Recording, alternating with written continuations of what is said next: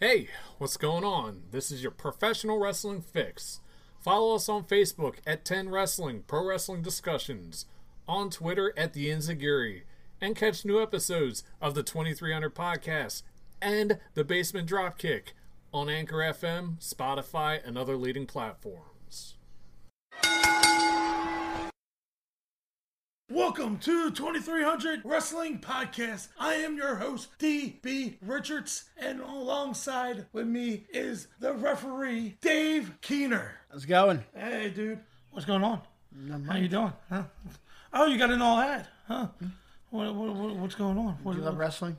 Oh, I love wrestling, yes. Do you love candy? Oh, candy, woo. Well, at Candy to the Stars, number 2, STARZ, they put them together. They put them together. How did Right. they put them together? So they make candy, but Okay. with wrestlers on it, or wrestling, or something wrestling related. Oh, nice. So you can see all the candy creations at Candy to the Stars on Facebook, or you can also reach her on Twitter at Carrie Menashe. That's at KARIMENASHE. Oh. One word. Where can we call her at? We can also call her 718-687-8804.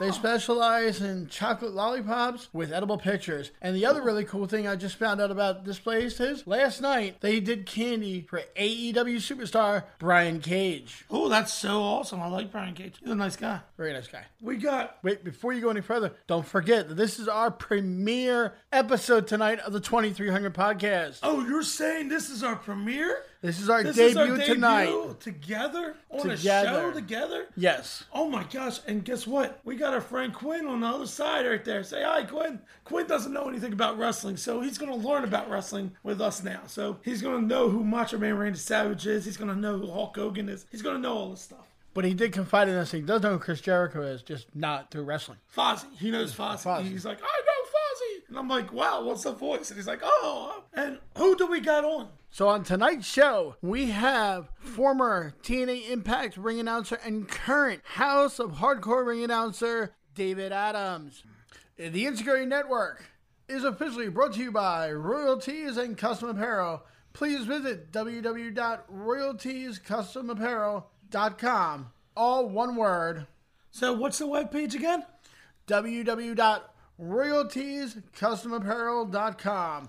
You can also reach them at 1-800-597-2517 and use promo code INSEGURI and receive 10% off your order of $25 or more. So Keener, what's that number again? That number once again is 1-800-597-2517 and use the Insecurity code and receive 10% off. How do you spell Insecurity? ENZUIGIRI. Once again, that is ENZUIGIRI. And how much you take off? 10% off. Order of $25 or more. Oh, let's do it now. I'm wearing the shirts right now. And don't forget, you can also receive our shirts at royalties.com. Ooh, we got shirts. We got shirts. Oh, we got shirts. Okay, we got Dave Adams here right now. Hello, Dave. Hey, David Adams here. How you fine gentlemen doing on this lovely Memorial Day afternoon and weekend? We are doing great. It's beautiful. pretty good. I can't wait to talk about wrestling. Yeah, can we, again, because we're man. back. Oh yeah, we are Finally. back. We are back. We took a nice long break with this virus, and we're back. We're ready to. Hiatus, but And I got a new co-host. It's kind of fun. So let's You're get. trying out a co-host for the first time? Oh, yeah, It's this gonna is- be good because if the train goes off the tracks, I want to be part of it. So to get the fans to know your background, where did you start off at? Officially, I started off ring announcing back in January 2011. A company called Devastation Wrestling Federation at the time in Pennsauken, New Jersey, owned by Doc Diamond. That's where I basically got my first start announcing in front of live crowds. And I was booked by a gentleman named Bob the Booker Brinsfield. And He was the first guy to, return my messages on Facebook and say, hey, come on down. We'll give you a shot. There's no pay. But he goes, we'll give you the opening match. And I was all about it. It was like a 120-mile drive. I was like, hey, I'm trying to get my feet wet. I'll do it. And when I got there, everybody's like, can we help you? Like when you go to a wrestling show and you see a strange dude with a gear bag and nobody knows you, they're like, who are you looking for? And I'm like, Bob the Booker. They're like, yeah, let's wait right here. They wouldn't even let me in the building. Bob comes up, he goes, oh, you must be Dave. Well, good news and bad news. And he's like, the good news is you got the opening match. The bad news is that our ring announcer called and no showed, so you got the rest of the show. He goes, I look at it this way. If you suck, we're not paying you anything, and we'll just never call you back. So good luck, kid. Get in there. And that was it. So it was like no hot dog and a handshake type of thing? I knew it was going to be a hot dog and a handshake. I didn't even care. I just wanted the handshake. And I had to earn the handshake. Shit, anybody can get a hot dog. You got to earn them handshakes. Right. Oh, yeah. Trust me. Been there. It was a great opportunity. As a matter of fact, to this day, there's a little secret about me. I use index cards, and I don't necessarily use them in the ring, but I use them so I can, when I'm at ringside, between matches, I can focus on what I'm announcing next. And ideally, I usually try and look at that index card and then memorize it and then get in the ring. But I always put a number on them because of that night. I was so nervous, and people were nice enough to me if I got their weight and information and their location. They were cool. They gave me their name, but they weren't like, lovey-dovey yet because they didn't know who I was. They're like, all right, new guy. So right when they're like, are you nervous? Are you ready to go? And I was kind of just like, no, I'm good. And I'm right behind the curtain. And just as the show starts, I drop all my index cards on the ground. Oh. And I had to try and organize them real quick because I had like all the matches. So after that, I was like, how is this? And ever since after that, I always put a number in the corner of every index card for the match order. That way, in case I ever have that happen, I'll be prepared. And then when I got in the ring, I was all amped up, and I got the mic. I wasn't even that nervous once I got in the ring, and I started saying, ladies and gentlemen, welcome to Devastation Wrestling Federation. And there was about 300 people there, and the next thing you know, I hear 300 people chanting, turn your mic on, asshole, turn it on. So I forgot to turn the on-off switch on. So that was cool, and I just said, I was like, man, I owned it. I was like, man, I was nervous, but I guess we got that out of the way, and I turned the mic on, and I ended up announcing for them for like another year and a half. So so it worked out good. But yeah, that was my quick story of my first time announcing in front of a live crowd. So it was all good. Were you a wrestling fan before this? Oh shit! We can do a little like cursing on here, right? Yeah. Go ahead. Yeah. Shit, man. Yeah, I've been a wrestling fan since like 5 years old. Okay. Always Me too. watching WWE superstars and shit like that back in the day. Absolutely. Okay. So, was the ring announcing the thing you wanted to do, getting into wrestling business? It was that. Yeah, I mean, I said this on other podcasts for other companies and stuff. But I mean, yeah, it was always like the wrestling. I always loved the aspect of the wrestlers. But I mean, even later on as I grew up in life, I tried wrestling in high school, and I mean, I got varsity like my senior year, but I pretty much was JV like the whole time. And the only reason I got varsity senior year is because I stuck with it. I wasn't even a starter. I was like, second guy on varsity. But if you stick with something for 4 years, eventually they're going to give you something.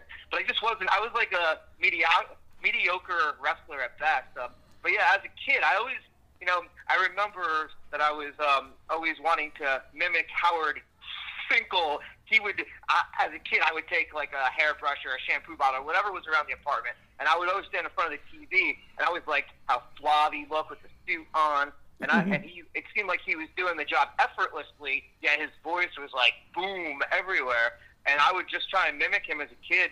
And I mean, I even remember as a kid, it was like one of my earliest memories is I can remember living in this apartment complex, and neighbors would be like knocking on the door, knocking on the walls because I'd be too loud, and that was their way of like basically saying, "Be quiet." I'd always be like trying to like mimic his announcements and shit like that. So I mean, since a little kid, I mean, I always liked the announcer aspect, and I tried the athleticism. I mean, I can see all the moves, and in my head, I know how everything goes. But physicality, sometimes what your mind possesses, you can't reenact with the physicality part. So. I still wanted to be part of the circus, as they say, and I found my niche as an announcer. And then eventually I got an opportunity to do commentary as well. And I figured it was a great way to double down because some shows I can't get booked as a ring announcer because I already have one. But they're like, hey, your commentary is pretty good, and I've gotten bookings on shows where I wasn't ring announcing, just doing commentary. So make that like money however you can. I'm gonna skip a little bit down to one of the questions. What is the hardest name to announce? I don't know. I mean, and I'm not toot my own horn, blow smoke type person, but I mean, one of my skills I've been told I'm really good at is breaking down even the toughest of names and doing, like, even if I mess it up backstage, if I'm talking to a talent and I script the name, I'm like, that's all right, I'll get it right in the ring. And even afterwards, like, yep, you nailed it in the ring, man. I don't know, I'm just able to break down the syllables and the accent, you know, break down the consonants from the vowels and and sometimes it's just like, even if I'm not positive of it, I can like slur it together. So even with my like, you know, echoey voice on the microphone, it still sounds pretty smooth. So yeah. I honestly haven't had any, knock on wood, I've been doing this almost 10 years. I don't recall a time when I was ever in the ring where I just like was like, I fucked that name up or whatever. So it's been all right. Yeah, I mean, it's just a lot of talking to myself backstage. And, you know, I've had some names that were like, you know, last names that were probably like 12, 13, 14 letters long. And I just broke it down into like 3 easy little like syllables. And it makes it easier. And a lot of times what I'll do is I'll take the name, and if it's spelled kind of like, you know, some way that I can't pronounce it, I'll purposely spell it wrong so I say it right. Yeah. Yeah, and that helps me a lot. I'm a big fan of ABC 1, 2, 3 sometimes, and then, you know, it's all good. Sometimes that's the magic of it. You know, keep it simple and then make it sound professional in the ring. Yeah, I remember. My ideology. Yeah, I remember growing up, and my last name, you look at it, it looks like it says Broger, but it's pronounced Brocker. And kids, teachers coming into school, they're like, Broger, and all the kids in the class is like, it's Brocker. So it's like... Do you know how often people get the Keener wrong? It was either like Kenner or Keener or... Oh, yeah, no. Get it wrong. Yeah. So I can tell you I've never messed up Mike Keener's name. Here is your referee, Mr. Mike Keener. Right. I've always said his name Like, right. when we would go out to eat, there would be always times where people would get me and my brother's last name wrong. I still get you two mixed up. How? I'm taller. I got one for you, Dave. Yeah. Making his way to the ring, Dave Rocker. There you go. Don't you ever dare call him Broker. There you go. That would work. I like it. I So, like it. my first question is, and I know I've had one. Did you ever have a geek out moment when you were doing a show? Like a geek out for like a fan, or do you have like a fanboy moment for? Yeah, it's a fan. Yeah, like a fanboy moment. Keep it all inside. Yeah, a ton, of course. Yeah,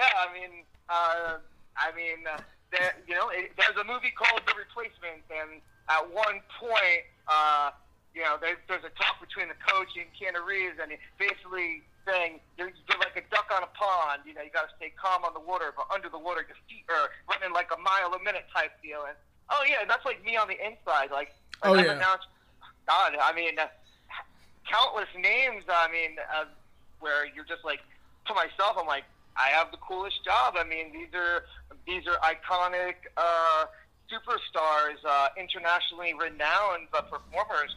And yeah, I mean, everybody from. I mean, I've been blessed to share the ring with the likes of like Bret Hitman Hart, Rob Van Dam, Jerry Lynn, Lance Storm, the Young Bucks, the Lucha Bros, Private Party. I mean, House of Glory alone. I mean, I've just right. Oh yeah. Tons of moments. Ricochet was their champion there, for God's sake. He was a great asset. PJ Black. There's been Amazing Red, who's like, you know, the key asset to that company there. Yeah. I was around when Red was coming up, so. Yeah, I mean, I could sit here and say I have countless names, and I mean, God, I mean, it reminds me how blessed I am to be a small part of this, and the people. So from the you know, beginnings of where I started from to what I'm doing now. I mean, I've just been trying to do it the right way, and I don't try and you know, take any shortcuts, and I don't try and backstab any other, you know, people in this business. Yeah. And I want to be upfront and, as the kids say, keep it 100 with everybody. And it's a hard thing to do in this business because not everybody in this business is nice, and it's not based on being nice always. It's about making money, and it's about you know, putting butts in seats basically. So for me to, still be around and announcing the names that I am, and I can't wait till we all get back. I mean, it's truly right. been a blessing, Oh, yeah. and it reminds me of how far I've come. And Tito Santana, one of my favorite iconic legends to announce. I mean, every time I announce at a show he's at, he always tells me how professional I am and how well-mannered I am. And he's like, you should really get your, information out to the big companies. I'm like, I'm trying, my man. I'm trying. And, so when I hear, legends give me, that thumbs up, and these guys have been around for 40 years in the business, and they've seen everything and everybody, and when they tell me that I got it, I guess I have to believe that, because as a performer, I mean, I can't speak for other announcers or referees or wrestlers, but I would have to think as a performer, sometimes you have to have, whether you admit it or not, sometimes you might doubt yourself, I'm doing this for 10 years and, I'm not signed anywhere, but I'm also no, maybe this is the end of the line. Maybe I'm just I'm just going to keep going, keep striving,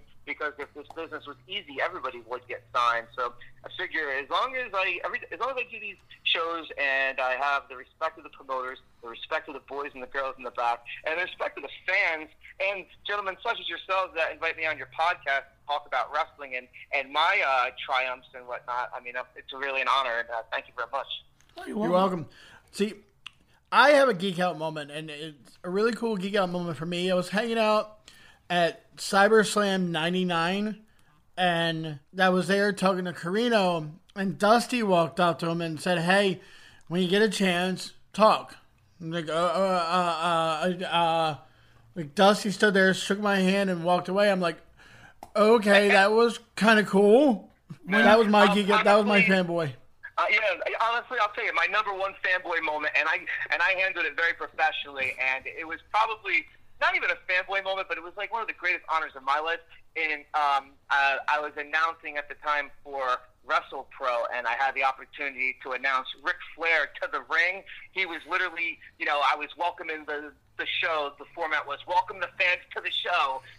We are WrestlePro, and then basically a pause, and then all you hear is woo, and then the fans just lost their minds, and I gave him the whole, he is the 16-time world, heavyweight champion, 2-time Hall of Famer, and I gave him this whole perfectly timed entrance, and then he shook my hand, and then he grabbed the mic, and before he cut his, basically he was just, thanking everybody for being there type promo, but he's like, damn, my man, I got to take you on the road with me. So it was that was his way of saying, you're good. So that's kind of getting the tip of the cap from Babe Ruth that, so it's yeah, so it was pretty good.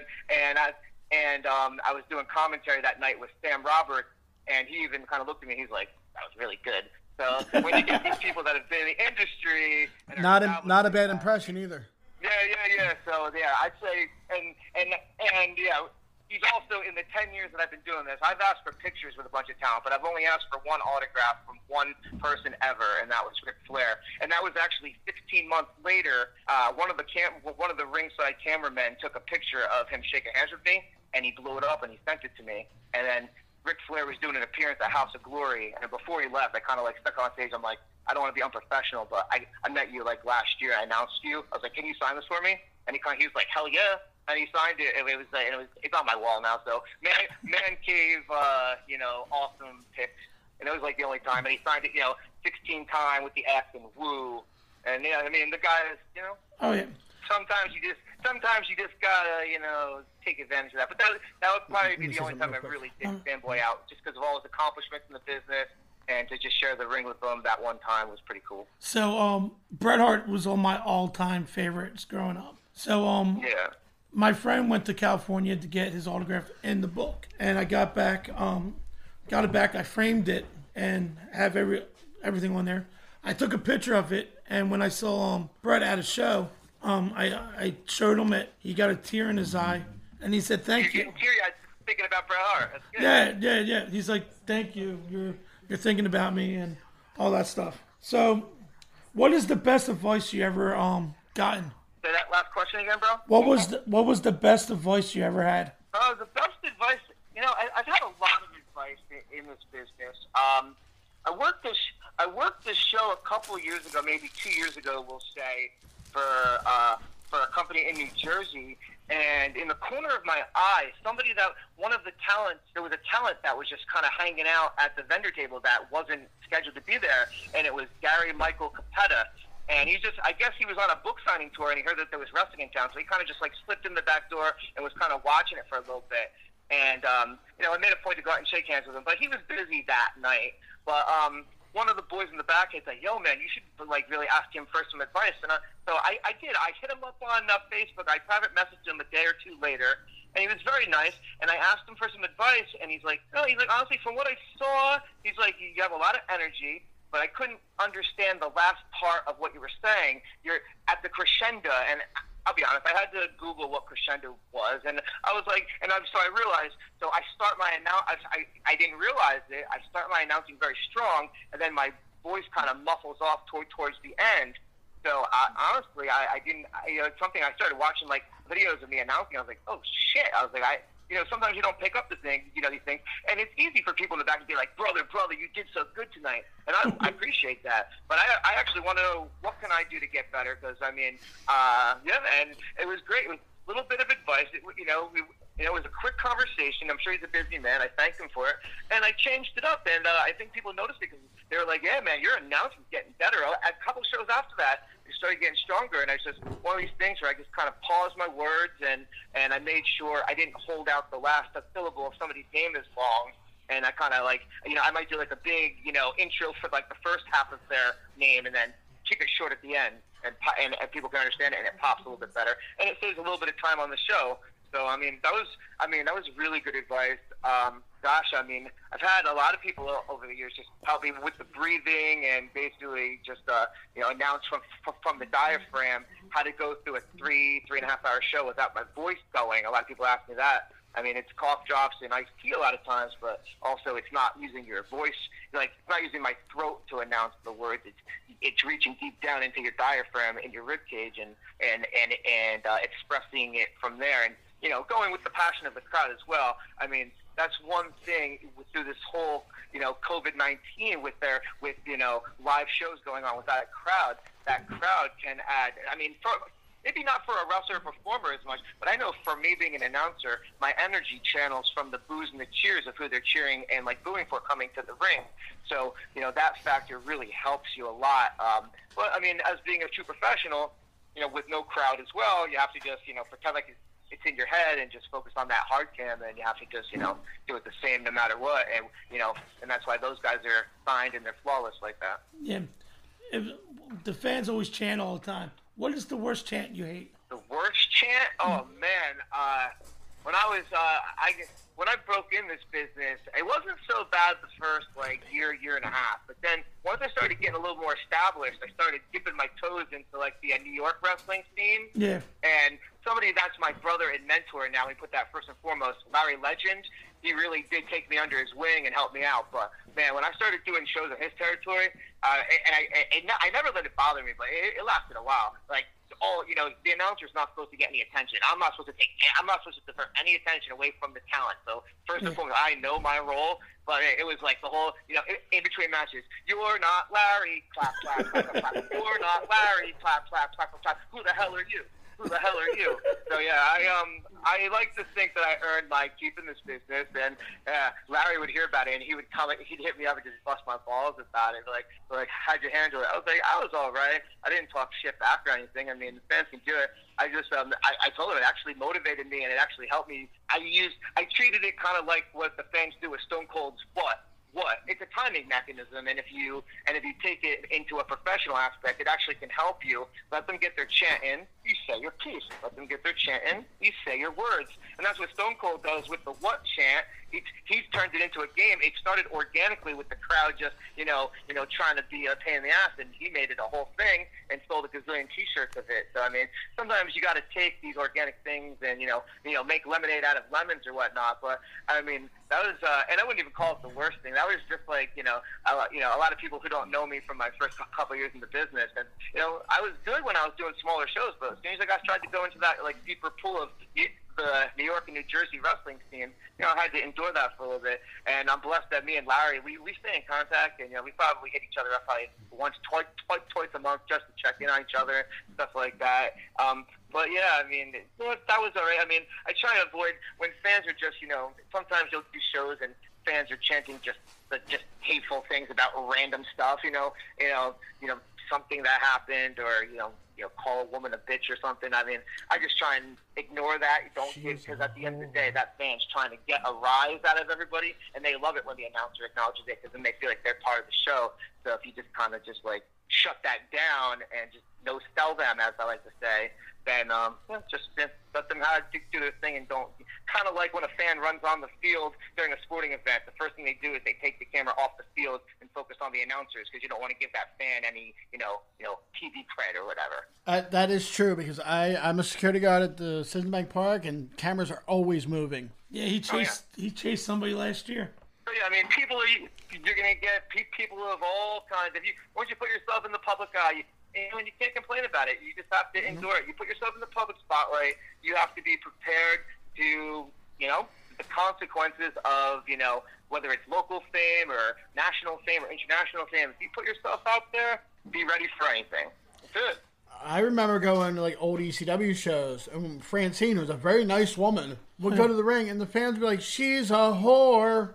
Yeah, right. Yeah. And she's like one of the nicest people. Right.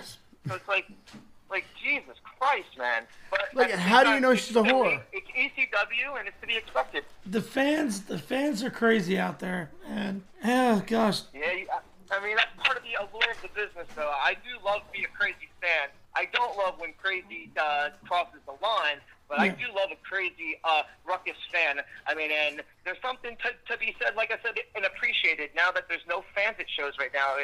For however long it is. I mean, the fans are definitely that special it factor to a show a lot of times, where the talent can channel the energy from. But right now they're digging down deep internally. I mean, I'm sure there's some performers that love performing in front of nobody because they don't want to have to deal with the boos and stuff like that. But I mean, with the boos and the cheers, to me, they all blend in after a while and they all become the same.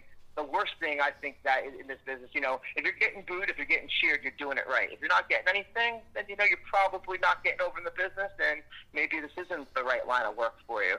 So I mean, I don't think people can appreciate how good a boo is sometimes, because a boo means that fan has gotten that emotional connection with you, even if it's a negative emotional connection. I mean, for them to want to boo you, I mean, that's something. I've gotten booed plenty. I love it. I mean, shit. I love getting booed. I've gotten called everything from Pee Wee Herman to Ryan Seacrest. Somebody called me Ryan Seacrest, and I'm like, oh, thank you. You're calling me a guy that makes $100 million a year. That's awesome. Thank you. I can only hope to be 10th as successful as Ryan Seacrest. That sounds great. He makes a shit ton of money. Thank you. Seriously, that guy literally makes $100 million a year, and he's an announcer. So I don't know. That sounds awesome. So, did you ever have like a dream match that you were going to announce, and you knew you were going to announce it, and go, "Oh wow, that's pretty cool that I get to announce that match"? I have a couple of dream matches I've gotten to announce. I once announced AJ Styles versus Rob Van Dam on the independent level, and that was pretty awesome. And that was in front of like 2,000 people. I announced Rey Mysterio versus Amazing Red. I saw that one. It was great. That was probably one of House of Glory's biggest attendance dues. If that wasn't 2,000 people, that was pretty darn close. That was really good. That was a cool night for me because those guys were so cool. Like the battery, towards like the main event, I could see my microphone, the power switch. There's like a green light and a red light, and the green light kept flickering. And then finally, right as I'm in the ring doing, intimate in-ring introductions, the red light comes on, and the battery's like dead. And I had spare batteries in my pocket, and I kind of said to them, I'm real casual. I'm like, hey guys, my battery's dead. They're like, no problem, man. We got you. We can just stand on the turnbuckles and raise our arms for like 5 minutes, and the fans will eat it up. And they did. They just counted each other. They kept going up on the turnbuckles, putting their arms up. Yay! Yay! So like, they were so cool. Rey Mysterio's like, take your time, bro. He goes, we got this crowd. And I was like, that was it. And I fixed that. I tried to like do it nonchalant in the corner so the camera wasn't watching me change the batteries, and then I did, and it was cool. And just the way you take a high adrenaline situation and the heartbeat of these guys is just so low and cool. I'm like, that's professionalism right there. And yeah, I mean that was really cool. It was cool. They had my back, and then the introductions went off without a hitch. And that was probably one of their best matches in history there. I've gotten to announce the Dudley Boys' official last match was at House of Glory. That was a couple years ago. I know Devon recently officially announced his retirement, but his last in-ring competition was at House of Glory. It was the Dudley Boys versus the Hardy Boys versus Private Party in a triple threat match for the tag team titles. And that was a pretty cool vibe. And I mean, that to be part of that. And like, Devon's come back, and he's come back to help out for the Matt Travis Memorial show we had and stuff like that. They came out, with Tommy Dreamer, who's been very influential to my career. Tommy's been a great guy. One of the nicest guys I talk to every time. He's had my back a couple times. He got me hooked up with the Impact Wrestling tapings I did last May, and House of Hardcore, where I believe you gentlemen saw me in November. Yeah. So I mean, if it wasn't for him, I wouldn't have gotten that national platform like that. So always eternally grateful. And I know Tommy would be like, shut up, just do your thing, just be an announcer. He doesn't want the kudos, but because he's cool like that. But that was definitely. He's somebody I didn't mention earlier, somebody that I always respect and always appreciate being able to announce in the ring, and he's a guy that totally gets it as far as the business goes. We never, when House of Hardcore comes to Philly, we never miss one. No. We're always there. I can remember the first time I went to House of Hardcore, I walked up to Tommy, I introduced myself, he knew who I was, and I said, he looked at me and he goes, and I'm like Keener's little brother. He goes, tell that motherfucker I said hi. So the other question is, can you find House of Glory on the IWTV? You know what? I am actually a subscriber to IWTV, and so are we. I don't have an answer as to why, but no, I believe House of Glory is not on IWTV. Should be. You can, if anybody that's listening can go. They have a whole bunch of free content on YouTube, House of Glory Wrestling, and also check out their website, hogwrestling.net. They got a whole bunch of content on there, information about their training facility. But the YouTube content is really good. I mean, if you type in just on search House of Glory Wrestling, they have classic matches. They have more recent stuff. It's really good. You know, I'm not going to make any real assumptions, but I mean, with the with Master P acquiring at least a partial ownership, if not full ownership, with House of Glory, I'm not even sure what that entail is. They kind of, you know, it's good that they keep the talent out of the loop until it's a need-to-know basis. Maybe that might be a part of the reason why we're not affiliated with IWTV. But at the same time, why, you know, you can pay the $10 a month to see all that great content, and then you can pay $0 a month to watch a whole bunch of free House of Glory content on YouTube. Yeah. Oh yeah, trust me. We got Corey House coming on in a couple weeks, and I'm watching old video of him on from CZW, and I'm like, wow, dude, look at you with the blonde hair and everything else. And it's just funny to see a lot of these guys that I know now when they look so young on the old CZW. Oh yeah. So and it makes you realize how long we've all been around this business. Right, like getting back to what you were talking about announcing. I used to announce for Carino up in PWF, and there were a couple of shows where the mic didn't show up, and I'm a very loud guy. I used to bark in Wildwood for the rides and games and stuff like that. So I'm a very loud guy. I don't need a mic. So I just got in that ring and I did for show. Right. I got in that ring and I just did it without the mic. Lost my voice that night, but it was still fun. Yeah, sometimes you gotta just suck it up. Oh yeah, I've had instances, you know, when that mic goes, you know, you didn't have a mic the whole night, or you had a mic part of the night and it died towards the end? No mic. The DJ never even showed up. We Nice. had to use the house system for the music. So luckily there was a house mic there, and we just hooked up a radio and put the mic with the house radio. But they're not as good, so you have to announce twice as hard just to get the sound to come out. Right, exactly. That's why I sound like a little old man from Brooklyn the next day. No, that's much respect. I've done a show where the mic worked for the opening match, and then it died, and then I pretty much was using it as a prop, and then I kind of like tossed the mic and said, "Oh, we don't need this," and I just did it a cappella the whole night, and the fans really appreciated it. And my voice didn't, but right. Tis the nature of the beast. Oh yeah. So, do you have any pet peeves in the business? Say that again, please. Do you have any pet peeves in the business? Like, I have any pet peeves in the business? Oh man, how much time do you have? Shit, man. We got all night. I'm just kidding. From a let's start from a breaking down a ring announcer standpoint. I've been known. I like to go to shows sometimes, even if I'm not booked. Sometimes it's nice just to sit in the crowd as a fan and as a spectator and an observer. And I like to observe what's going on because sometimes you can get a tight grasp on those little facets of the business that a lot of times people don't recognize. And for me, I noticed that a lot of shows, and there's no particular name or no particular company, it's just my observation over the years. When the match is over, there's no ring announcer in the ring for maybe 45 seconds to a minute, and it's just a blank canvas. So, I mean, the fan's attention span, to me, one of the responsibilities of a ring announcer that I don't think a lot of people can appreciate is I'm kind of like the reset button between matches. The fans, I want to make sure the fans aren't going on their phones. I want to make sure the fans aren't getting up to use the bathroom. I want to make sure the fans aren't losing attention, and with that 45 seconds to a minute may not sound like a long time, but that's enough time for a fan to say, all right, guess we're not doing anything, screw it, and they get up, they go take a piss, they go to the concessions, and they miss something. Plenty of time to use the bathroom, go to the concessions, and then that really, that stinks for the next match of the performers that are in it, because now those performers don't have as many people in the seats watching their craft that they've been working hard to, that's their canvas, they want to paint artwork, and now, if like 20 people get up and use the bathroom because the announcer wasn't in the ring to keep their attention, I don't think that's fair to the next match. So I always make it a point. I never get in the ring until all the performers from the previous match are done, because sometimes, they want to, put their arms up and cheer, sometimes they want to cut a quick promo, sometimes they just, want to get the crowd going. And as soon as they leave the ring, you can always count on my knee being on that apron in the ring.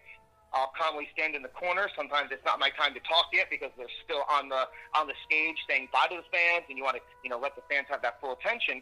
But as soon as those performers are done and they go back through the curtain, their head, guess where their head goes? Right back to the middle of the ring because they want to see what's coming up next. And if there's nothing in that ring, they're going to find something else to keep their attention going because they came there to be entertained. So I'm in the ring. Even if I'm in the ring and somebody's like, hey, Dave, can you stall for like a minute or two? Whether the camera guy's got to reset the film or whether the performers aren't ready yet. I got a whole bunch. I always make sure I have an index card with all kinds of filler time, upcoming matches, merchandise, raffles, websites, social media outlets. One index card, I probably have 5 minutes of material right there. And if I run out of material, I usually tell people, well, I ran out of material, and I'll make them laugh with that. I'm like, we're still waiting for the next match. If nothing else, try and make them laugh. Own it sometimes. Don't try and never bullshit the fans. That's it. So I was announcing a show. Ref comes in and goes, they're not ready. Stall. Shit. Okay. Hey, don't forget to check out the merchandise table. You could come out as the frog from the Warner Brothers and start dancing. Yeah, start dancing? Yeah. Or like the little alien thing from Spaceballs? Yeah. Whatever. Here comes the money. Just start singing. Why not? So, I'm a big fan of, when I hear stories about catering and businesses. So, there's a side story to it, so. The side story is Blue Meanie coming out to the ring saying catering. So now I just ask questions about catering. So Sheep popping catering. So who has the best catering out of the places you've been? Who's got the best catering? Yes. Oh no, that's a tough one. I have my next to me. She's smiling. My girlfriend, Debbie Kane, who's a wrestler, smiling. Who's the best catering you ever had, babe? Oh wait. Oh, while she's looking that one up, we did a show. I remember we did a show in Delaware once with 1CW. Oh. And I think they gave us Popeyes. It was Popeyes, right? Yeah, we had Popeyes catering for that one. That was pretty darn cool. I didn't expect that. I was like, this is chicken and potatoes and biscuits. everywhere. So, usually, hey, a hot dog is good. I mean, I'm always a big fan of after shows, the concession stands, like tell the boys and girls, free food. And as soon as you hear free food, there's a couple of them wrestlers, 300-pound boys, they hear free food. Me being a 175-pound announcer, it's kind of like a hyena trying to run with a rhinoceros is trying to grab it. So, I'm telling you, man. But yeah, free food is good. But that Popeyes one stands out. Generally, it's always been pretty good. I did a show recently. Me and Debbie did a show for Super Crazy Wrestling in Philadelphia at Tall Man Joe's last year, and one of the wrestlers had the hookup, and we got cheesesteaks there. Those were, I think they were from a Geno's. And if I'm wrong about that, I know, but I definitely know. I definitely know the show was across the street from Tony Luke's, but I definitely know the guy wasn't a Tony Luke's guy. He's like, don't eat that crap. And I'm pretty sure it was Geno's. And he hooked us up with, I'm telling you, man, 70 cheesesteaks. There was regular steak, there was steaks with cheese, and there was steaks with cheese with and onions. He gave 3 different kinds. And, I'm sitting there going, this is really nice. And it was just it was cool that Geno's hooked us up like that. And, it's the little things like that because, most performers, anybody that's been in the business a while, never expect anything. No, this business doesn't owe you anything. Usually a promoter, if they agree to something, they owe you an envelope. If you agree to something, you get an envelope. But anything else on top of that, be grateful. You're there to do a job and perform your said task. But so I'll go with the Geno's and Popeyes. That was good times right there. Yeah, we were at the last con, and Dog was there, and he walks right up to me. Oh, the Dog, yeah. Yeah. And he walks up to me and goes, do you smoke? I'm like, no, not at all. He's like, go try my energy drinks. I'm like, I'm standing there with my 15-year-old. I'm like, mother. Yeah, he definitely loves to hawk his energy drinks. Right. But it was like 80. I've known O-Dog. Me and Debbie worked for his company, Super Crazy, and I've also known O-Dog since I mentioned earlier, Devastation Wrestling Federation. My first year in the business, he was one of the dudes in the locker room. Those first couple of shows I started, he was always very cool to me. So yeah. I remember Dog when he first started. But I walked into the con at 8 a.m. and he looks at me and goes, "The fuck are you doing here?" I'm like, I got a table. He's like, me too. We got a table. We got a table. We got a table. He's like, well, buy one of my energy drinks and get a shirt. I'm like, okay, I'll buy your energy drink, but you got to throw in 2 shirts. He's like, done. Sounds like O-Dog, yeah. He's always out there getting his company's name out there and making that cash. So yeah, he's definitely a good promoter and very passionate. He's a great guy. When we did the thing for my brother back in the H2O place last year, I walked up to him like, "What up, Dog?" And he looks at me and he gives me double looking like Keener's little brother, and he nearly has a heart attack when he looks at me. And he's like, "You got big." So okay, got the next question. What is the weirdest autograph you've been given to a fan? What is the weirdest autograph I've ever given to a fan? Yeah, because some people talk. Yeah, not too many people ask me for my autograph. A couple times I get it. I don't know. Sometimes people want me to put a little transcription on there, like one fall. I didn't invent one fall. But apparently, the fans really pop. I do one fall, and in unison, I've had up to 2,000 people go, one fall. So people like that, and I usually, David Adams' best wishes, one fall. I'm trying to think. I think it was pretty straightforward with autographs. And the fact that anybody, wants the ring announcer's autograph is always a cool thing. And, never take anything for granted in this business. And if somebody wants your autograph and you're not one of the primary stars on the show, and, the referees, the announcers, they're all, secondary characters on the show, which in turn, it takes the referees, announcers, and the wrestlers working together to make the full product. So we are a team, but at the same time, I'm very well aware that the fans aren't paying $25+ a ticket to see me. I like to think that I help accent their experience. So if I've influenced them enough that they want to ask for my autograph, I'll take it as that. But yeah, I don't have any good outlandish autographs I've been asked for. Just one fall people have wanted me to put on there. I guess that's my catchphrase that I didn't invent, but somehow they tell me that's my catchphrase. I usually go with who's got time for one more match. That's my thing before the main event. I didn't invent that one, so at least I can take credit for that. I did like read a story about a wrestler. I don't remember which one it was. They signed a baby. Signed a baby? Yes, because they didn't have anything to sign. They signed a baby. Oh, That's weird. The weirdest things. So that's the question. I remember I don't it think was. I'd sign a baby. I think I would agree to sign the baby's clothes, but I wouldn't want to potentially give the baby ink poisoning or anything like that. But yeah, I mean, I guess I'm not at a baller level where I've ever been asked to sign a baby or tits or anything like that. Yeah, that was like the weirdest thing I heard, and I was like, wow. We were doing Pro Wrestling Unplugged, Johnny Cashmere's company, and the big poster to sign, and Meanie was on it. Here, Meanie, sign the poster. There was nowhere from the sign. So what does he do? Takes a blue pen and signs over everybody else. Love Blue Meanie. That sounds love him. about right. I got yelled at him. I got yelled at by him once. So I was going to a concert in Philly, and him and Tracy were up in Starbucks on South Street. And I'm like, I saw you on South Street last night. I was going to a concert. He's like, the hell didn't you come up and say hi? I said, well, I didn't want to feel like a fanboy or anything like that. He's like, dude, you're not a fan. You're more like family. I'm like, good point. Sorry. Okay. Very cool. When we go to bed, we have dreams. Do you have a wrestling dream? Did I ever have a wrestling dream, like to become a wrestler? Like a wrestling dream, like you're in the dream and like something happens and you forget the mic or something, or you have a story like Ric Flair's coming out and you're doing an introduction. You know how weird dreams are? Yeah, I mean, all my weird dreams have already happened in reality. I've gone to the ring. I literally have gone to the ring to start a show, and the microphone was in the gorilla position, and I totally forgot it. So imagine going out to a show and there's like 500 people, and they see David Adams, and I'm like, yeah, and I realized I don't have the mic, and I literally, and I got out of the ring, and that confused the shit out of them because I was like, oh, the mic's in the gorilla position, and then I came out, I was like, and then I just played it off, I turned everything into a gimmick, and I was like, oh, it looks like I forgot something, guys, and then they laughed. But then I've done that. I told you about my debut. I dropped the cards, and then I forgot to turn the mic on, and 200 people chanting, "Turn the mic on, asshole! Turn it on." Yeah. I mean, it's like the stupid asshole chant.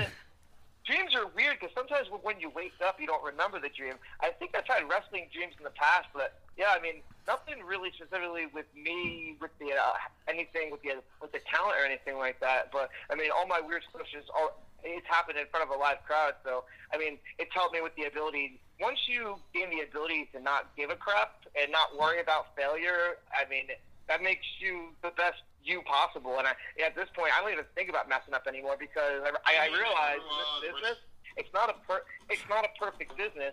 And if you do mess up, there's always room to make the crowd laugh or turn it into something organic that made it better than it would have been originally. So yeah, I don't know. I don't even care about messing up anymore. Bring it on. That's what I said. It's weird. Like sometimes you remember dreams, sometimes you don't. Yeah, when I wake up, I'll be like, I'll just know that my brain circuits were all. I was like, man, that was weird shit. And then within about 20 minutes of getting coffee, I forget what it was about. I just know that my circuits were all twisted, and all these like different parts of my life were all like twisted into like one dream. So I mean, your brain is like a big computer, and then when you're asleep, you're on autopilot. So all those neurons, and I mean, this is me trying to talk like a doctor, and I'm not a doctor. I'm not a doctor, but yeah, I mean, but basically all those neurons are all, cementing together, and you get all these weird, mishmashes of your life. Sometimes characters or people from different parts of life all sometimes squished into one dream. I mean, I don't know, nothing specific, but I mean, I've had that happen in the past. When you're like traveling and all, if you're not driving, do you read books and watch movies or any TV shows? Movie guy. I aspire to read books. I have books. I actually do buy books, and I have a part of a bookshelf where I have books. But my girlfriend is looking at me right now with this look like, are you going to tell these guys you read? Because you know you don't freaking read. I don't read, dear. She's trying to look at me like I'm going to lie to you guys. I never lie to anybody. I am an open book, and I keep it 100%. And I probably have some kind of an undiagnosed ADD where I can get through most of one chapter, but then it's like, ooh, shiny things, and I have a problem sitting still sometimes. Reading a book is very relaxing, and I understand that. My girlfriend reads, my family members read, and they find it very relaxing. Me, I can relax like I watched The Irishman on Netflix, and that's like 3.5 hours. People were like, "Oh, it's too long." That movie flowed for me. I can sit still and watch like a 3.5 hour movie. You know, Godfather 2, any of these long 3+ hour movies. Dude, to me, that's relaxing. But you try to give me a book, and I mean, I have tons of great wrestling books too. I have Mick Foley autobiography. I have Chris Jericho, Hulk Hogan. I mean, I have non-wrestling related books. I just got a good one about boxing, and it's like I want to sit down and read them, but for some reason, I got that fancy itch, and it's been even worse now that we haven't been able to have that outlet of pro wrestling shows to perform. Yeah. So I'm antsy all the time. I was very happy to have this opportunity to do the podcast. And so it's out there, guys. I was probably supposed to call these gentlemen earlier today, but me and my girlfriend got lost in the woods today because, hey, it's 75 degrees and it's Memorial Day weekend. Let's go for a hike. Yeah. And we went chasing waterfalls. So remember, when you don't go chasing waterfalls. Don't lie. Go chasing nature trails and enjoy not being locked up in confinement. So yeah, we got lost. We got a little sidetracked on time. So I appreciate you guys not even blinking an eye at that and accommodating for later time. But yeah, we didn't get there, so that's a good thing. I would have TLC in the background playing Waterfall. Yeah, right. Dancing and everything else. Can you see Dave dancing? I hope I get that stuck in your head now. That's good. That's my little gift to you guys. Don't go chasing Waterfall. Because you might get lost in the woods and get 3 hours late for your assigned podcast. You know what? Next time we go to House of Hardcore, we have to chant that. Oh, we will. We will. We will. That's our chant. We're going to start Waterfall. Chase those waterfalls. Hey, if I'm blessed enough to get an invite back for whenever they do another House of Hardcore show, by all means, bring it on. I literally went my whole career never announcing at the ECW Arena, 2300 Arena, whatever, however you want to call it now. And then like last year, I got to announce there for a weekend of Impact, and then the House of Hardcore, and so it all happened at once. And that building is every bit as special as the building is. And I wish I could have been there for the original ECW, because I know from what I've been told, the renovations it's changed a lot since the original configuration. But that new configuration still got a whole lot of special to it, and yeah, it's definitely a couple of my proudest moments of my announcing career doing that stuff there. And there is something special to be said about a crowd in Philadelphia. I've gotten that vibe working with O-Dog and Super Crazy in Philadelphia, but it was definitely electrified a little bit more at the arena there. So definitely all those memories and all that hype is legit. Definitely a blessing that I can say that I've gotten my career there, and I've got the respect to just to be backstage in that locker room, to be in that squared circle, to do your thing. It says a lot for the people that have the faith in me to go and do the damn thing, as one of my mentors would say. It's one of the reasons why we changed the name to the podcast, 2300 Wrestling, just because of the ECW Arena. So I remember when I started going there, the entrance was in that far right corner. I know it. And then coming back and sitting back there, and it looking completely different since like PWU and the other companies ran there. So speaking of that, so in the business of wrestling, has anything like really hit you when they passed? One hit me, I know that. Wait, has anything really hit me when what, bro? If somebody died in the business. Like somebody that you knew in the business. Like Trent Acid hit me pretty hard when he passed because I knew him personally. Yeah, I mean, there's been people in the business that have passed, and I haven't, had that close connection to, other than, it's a brother or sister in business, and we do those 10-bell salutes for them. But for me, the closest one was last year when Matt Travis passed away. Yeah, that one hit hard. House of Glory, I consider House of Glory my home fed. Brian Excel and Amazing Red have faith in me since like late 2011, early 2012, and that one hit hard for everybody involved. And I think everybody got a little bit of closure when they caught the person that did what they did, and because I was close with Matt, and I had done angles with Matt and Ken Broadway. At one time, I was briefly, the personal paid ring announcer of Cash Flow Inc. of Cash Flow Ken Broadway, his best friend, in real life or whatnot, and I worked with him and Matt and got to know Matt and what a good, genuine person he was. And Matt, one thing I noticed about Matt was he was always trying to help the younger guys. He was always be one of those guys that the first guy there, last guy to leave type scenario, and just a good dude that actually gave a crap about the business and the people in it. Wasn't just there, just to put his work in, get his stuff in, and then go home. He definitely had a genuine talent for it and a knack for it, and I mean, I don't really want to talk too much more about that because he's eternally going to be missed by us. But yeah, that one probably hits the deepest for me personally. Yeah, that was not my kind of question. I don't like that stuff. It's sad when somebody passes. If you have a table of 5, you're the one. There's 4 people put at the table. Who would you have at the table with you? If I had a vendor table and I could have 4 people at my table, who would it be? Yes. Ooh, well, that's pretty darn good. It's pretty tough one. Well, obviously I'd have to have my girlfriend next to me because she'd be the one to help me handle good money because I can trust her. But as far as the stars go, I mean, I put Ric Flair at that table any day of the week. I would put Tommy Dreamer at that table. I would, I would put Amazing Red at that table. People that I personally, I feel, would want to be there. If I could pick one more talent to put at that table, and just because I know we would be telling jokes all day, and the guy likes to have a good time, you could put RVD at that table, put Rob Van Dam there. Every time I've worked with Rob, that guy, he's about as cool as it gets as far as low pressure. Let's just do our job. Never gets angry about anything. Just I don't care if he's in his 20s, 30s, or 40s. This guy is always putting on a heck of an effort. So, has anybody pranked you in the business? Has anybody pranked me? Yeah.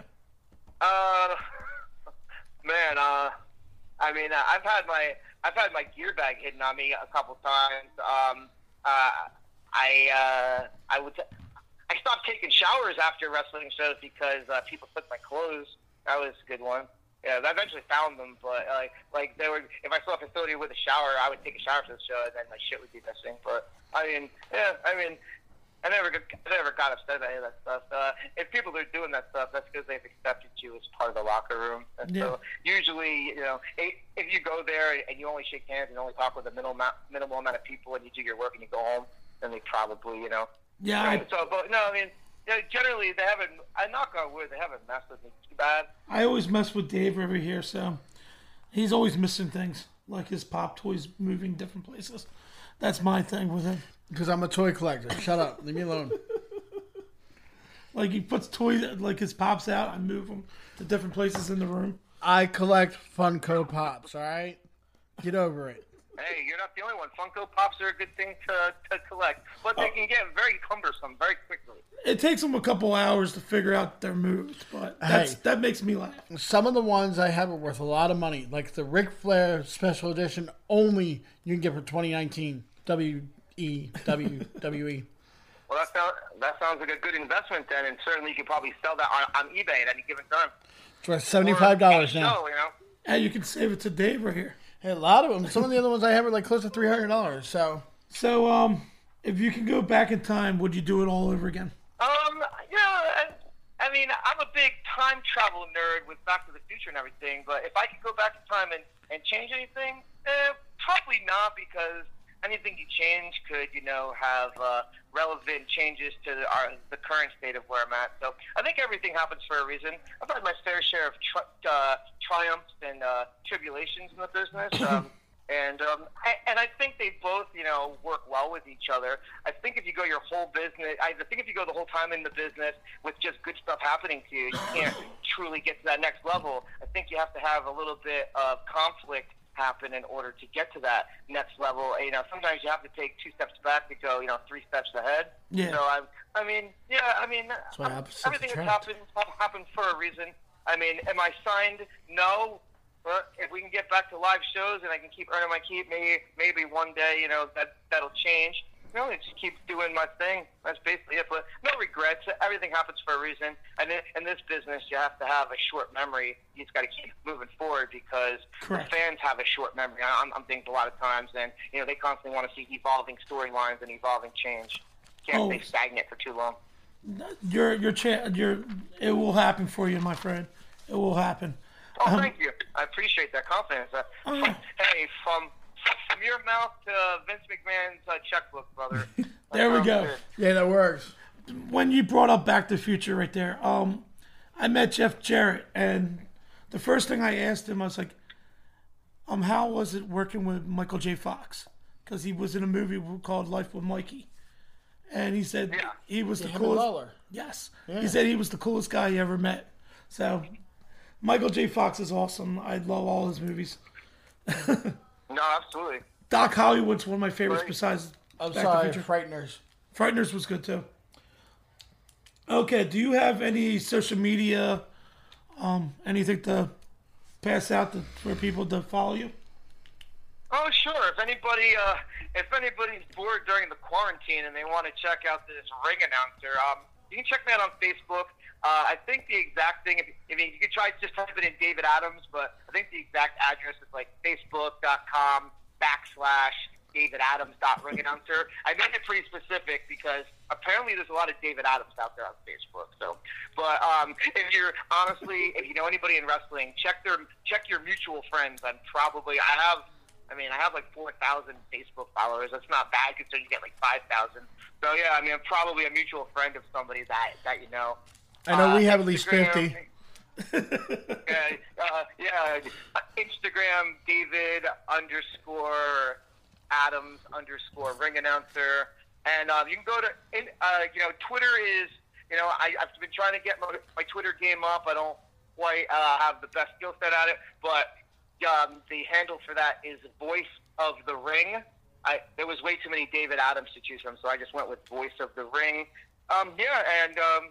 More important, check out some of the promotions I work for. House of Glory, you can check out their website, hrgwrestling.net. They got a lot of great information about the company. If anybody's ever dreamed of being a wrestler, whenever they open up their school again, House of Glory's got one of the best performing as far as performance schools to learn the wrestling business the right way.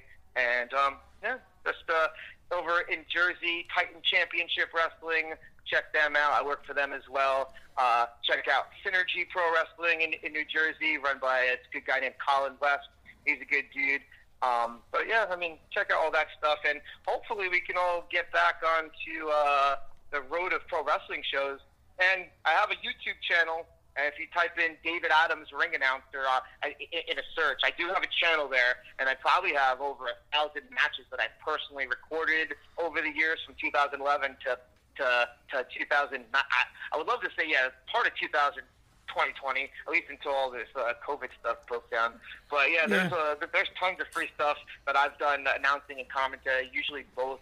You can check that out. Everybody's got some downtime, and free wrestling is free wrestling. So I know I shared the video of you and Fonzie the other day, and I sent it to DB, and he started laughing about it.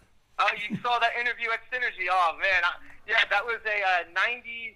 That was a 90s party celebration, so that's why I kind of was dressed in all that crazy garb there. But it was funny. Colin was like dressed like from the 90s, and I cheated a little because the hat I'm wearing was actually the Marty McFly hologram hat from Back to the Future Part 2. And I know that was technically a 1989 movie, but who cares? It looked awesome.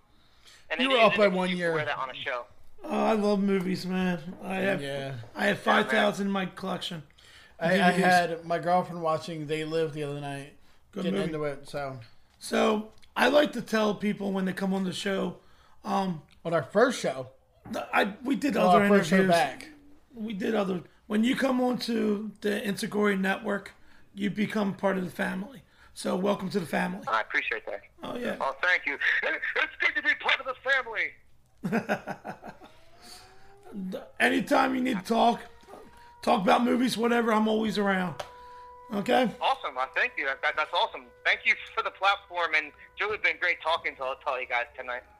Anytime, brother. Hey, Thank I you for love coming the- on. I love this business. Yeah, me too, bro. I love this business. Can't wait till we can all reunite. Make sure you guys stay safe out there, and practice proper social distancing. Oh, Dave's like on my lap. I'm telling him to get off. Put your pants back on. All right, guys. Have a good night. All right. You too. You Have a too. good Thank one. you, brother. Bye. Hey, DB. Yes. What's up? Hey, so you live in Wilmington, right? Yeah. Somewhere in Delaware. Somewhere. So, yeah, well, yeah. Somewhere. Yeah, we're in Delaware somewhere. Yeah, Delaware. Hi. Like, remember, Delaware. Delaware. Hello, we're in Delaware. So, do you ever have this place called Sidley to go? Oh yes, it's the greatest place on earth. It's like Disney World. Well, I was in there the other day. Great piece. Amazing. The white piece is good. Everything they have is really Oh my good. gosh, they do Delicious. taco pizza too. Yes, they do. Oh, yes. And I mean, the chicken bacon ranch, Oh, great. amazing, always. So I was in there the other night, having a slice. Delicious. Oh, amazing. Yeah. So, got to talking, and now they're one of the official sponsors of the Insecurity Network. How did that happen? Had some pizza. Oh, so what's up? What's up? So, they're located on 1806 Marsh Road in Wilmington, Delaware. Going to see Anthony and Alex. Go ahead and see Anthony and Alex. Tell Tell them them I said hi. yeah, tell them we said hi. Yeah. Tell them you're a fan of the Insecure. You never know. You might get a nice conversation about wrestling with them. Oh, they might have wrestling on TV. Well, they might. Monday or Tuesday or Wednesday. Yeah. What about Sunday? I don't know about Sunday. They're open, They're open, yeah. but I don't know what time till. Oh, they're open. They're just open. You know, they're just open. They're open 10 till 10. open 10 Like to 10. always. Yeah. All day, every day. All day, every day. Great yeah. pizza, great steaks. Always great food. pizza. You know what I mean? It's like Always great. Like I food. said, it's like Disney World. But check them out. They're located in Wilmington. Open Monday to Sunday, 10 to 10. Great food, great time. Tell Alex and Anthony we sent you. Oh, what's the webpage? The webpage is www.sidleytogo.com. All one word. Oh, what else can you get it in there? Oh, you got everything. Everything. You can get seafood. You can get wraps. You can Oh, get you got wraps? meatball. You can Meatballs? Get, Meatballs. love meatballs. Oh, gotta love those meatballs. So, do they have dessert? They got dessert. They got dessert? They got some good dessert there. They got You have to go dessert? there and have some dessert. Oh, look at those wings. Oh, wings. Wings. Pie, calzones, stromboli. Oh, this is great. Oh, yeah. Go to where? Go to www.sidleytogo.com. All one word. What's the number? You can also reach them at 302-475-9000, and that's 1806 Marsh Road, Wilmington, Delaware. Open Monday to Sunday, 10 to 10. And they're on Grubhub too. And they're on Grubhub. And- And if you use Grubhub, you receive $12 off your first order from Grubhub. No way. That's so great. Sounds good to me. Oh, yeah, Let's that's go great. get some dinner. Oh, dinner. All right, let's go. Okay, let's go to Disney World. No, I want to go to Sidley.